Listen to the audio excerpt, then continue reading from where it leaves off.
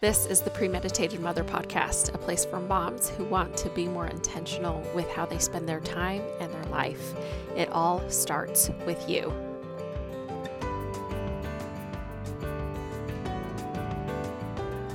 This is episode 3, How to Fail as a Mom. What is up, guys? How have you been? So, I have something to confess to you guys. I am a failure. Yep, I failed.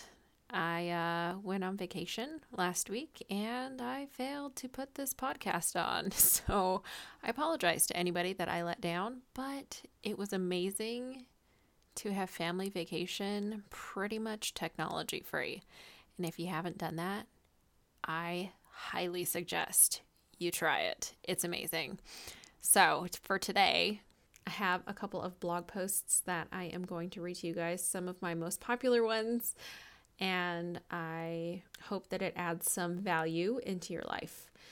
Before I get into them, I do have to add that if you do not blog or have a journal or keep some sort of record of your day-to-day life, of your thoughts and feelings, even of your failures, I highly recommend that you start. Even if you do it once a month, write down how you're feeling, write down what you're going through.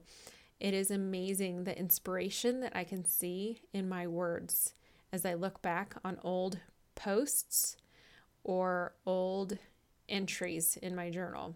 Whatever you do, don't worry about having it be perfect and don't worry about being judged. Do it for you. All right, I'm going to get into this now. This first one is called How to Overcome Mom Failure. I am a failure.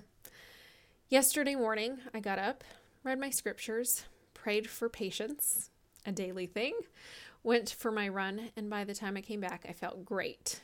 However, as soon as Boston woke up and made one wrong move, I found myself yelling at him. I failed as a mom. Yesterday, I failed to remember the precious gifts my kids are, but I picked myself back up, remembered the promptings I felt as I prayed, and decided not to go down that path. Yesterday, I chose to be that mom who doesn't let crazy emotions get the best of me. But most of the time, I fail. I fail because I know it can be better. There are times when I learn amazing lessons from the sweet little boys I get to call my sons. Those lessons are usually hidden in little gems of nonchalant talk that I don't pay attention to when I'm quote unquote busy or when I get into my mind that they're really little monsters. I fail big time at not giving my kids enough of my time. I am here for them. I am mom. They shouldn't have to be scolded just because they want my attention for another cool trick they learned. I fail at not being a better example in faith. I read my scriptures on my phone and put away all my other journaling so they won't mess with them. I pray most of the time in hidden places because that's the only quiet I can find. I fail at teaching them to speak kind to one another.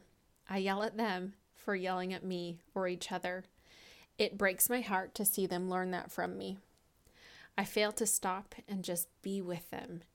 When Boston wants to be held or Walker needs to be carried, I often think of myself as just their personal servant, nothing more. I fail to see that is exactly what I'm here to do, to serve and to love. I fail a lot, but as I fail, I learn. I learn to be better. I choose to be the mom they need instead of the mom I wish to be. To all you mamas who feel like failures, that is proof that you are trying. You care. You know you are capable of better. Keep failing, because in failing, we learn to be the mamas that these little people need us to be. Now, that post was a little over a year ago, and I was going through some late onset postpartum depression. It was a really difficult time for me, and I just felt like a failure all the time. And if you are feeling like a failure as a mom, you are not alone. I feel like a failure every single day.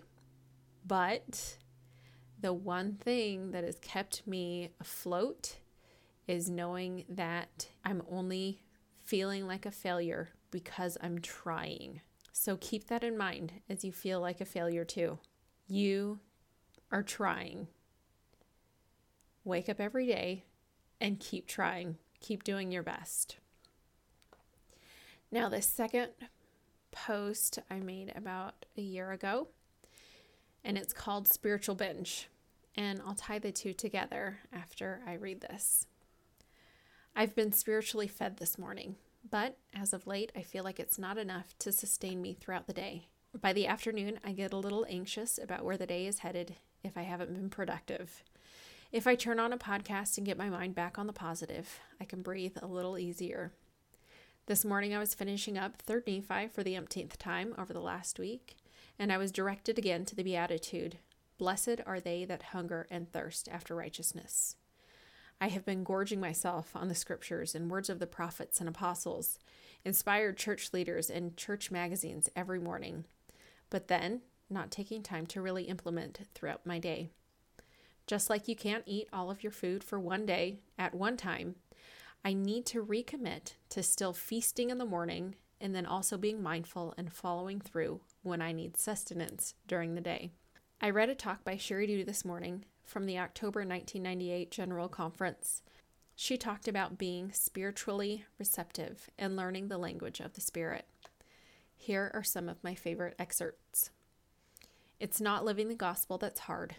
It's life that's hard. No wonder that one of the adversary's favorite tactics among righteous LDS women is busyness, getting us so preoccupied with the flurry of daily life that we fail to immerse ourselves in the gospel of Jesus Christ. Sisters, we can't afford not to seek the things of the Spirit. There is too much at stake. Too many people are depending on us as mothers, as sisters, leaders, and friends. A woman led by the Lord knows where to turn for answers and for peace. She can make difficult decisions and face problems with confidence because she takes her counsel from the Spirit and from her leaders who are also guided by the Spirit. Our responsibility, therefore, is to learn to hear the voice of the Lord. All I can do is heed her counsel, seek the guidance of the Holy Ghost, and try to listen so I can become a little more fluent in his language. It's not going to happen overnight. I may be able to feel and know his presence, but to be truly receptive will come over time. As her closing remarks stated, we must arise as the women we were prepared to be during the eons of premortal training. We don't have the luxury of living beneath ourselves or being casual about seeking the gifts of the Spirit. But we are up to the challenge. Tonight, may each of us resolve that nothing will stand between us and the Spirit of the Lord. May we recommit to stretch ourselves spiritually and to work a little harder at seeking the inspiration of heaven to guide our lives. It is the Holy Ghost who leads us to the Lord, who binds us to him, and who irrevocably seals our testimony of him. Now, maybe you don't see much of a connection between those posts, or maybe you're like me and you see the connection right away. As I said before, the first post was right as I started my dive into that postpartum depression, and it wasn't even that bad, but I feel like the second post is kind of me trying to pull myself out of it as I think about how I was feeling back then. And as I listen to myself reading that post, I can feel the anxiety in trying to do it all. And then I can see the strength that I am gaining as I am trying to let go of it all outside of me and to fulfill inside of me. So many times in mom life, I feel like we go into that failure mode if we aren't perfect. And, we have high expectations for ourselves. I encourage you to put your blinders on. Do you. Take care of whatever it is that will make you feel the most fulfilled. And for me at that point in my life, it was being spiritually fed. I know I was also listening to podcasts and reading personal development books, but it was that spiritual enrichment that was really making a difference in my life. For you, it might be going out with friends. It might be making that kind of connection. It might be taking a few minutes and eating a piece of chocolate in your closet. But in all seriousness, when you are really focused on growing and changing and not necessarily being perfect, but making progress in your journey as a mom, you're going to have those feel like a failure moments. And you do need to keep trying, but I also encourage you to give yourself grace. I recently started listening to the book Grace, Not Perfection.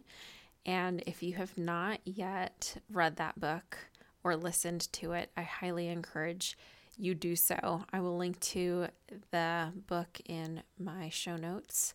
It's all about trying your best and doing your best and giving your all and all the things that you hear to be motivated or inspired. And it's also about knowing that you can't be perfect and giving yourself the grace that you need to live life happy without being perfect and live life happy while still trying.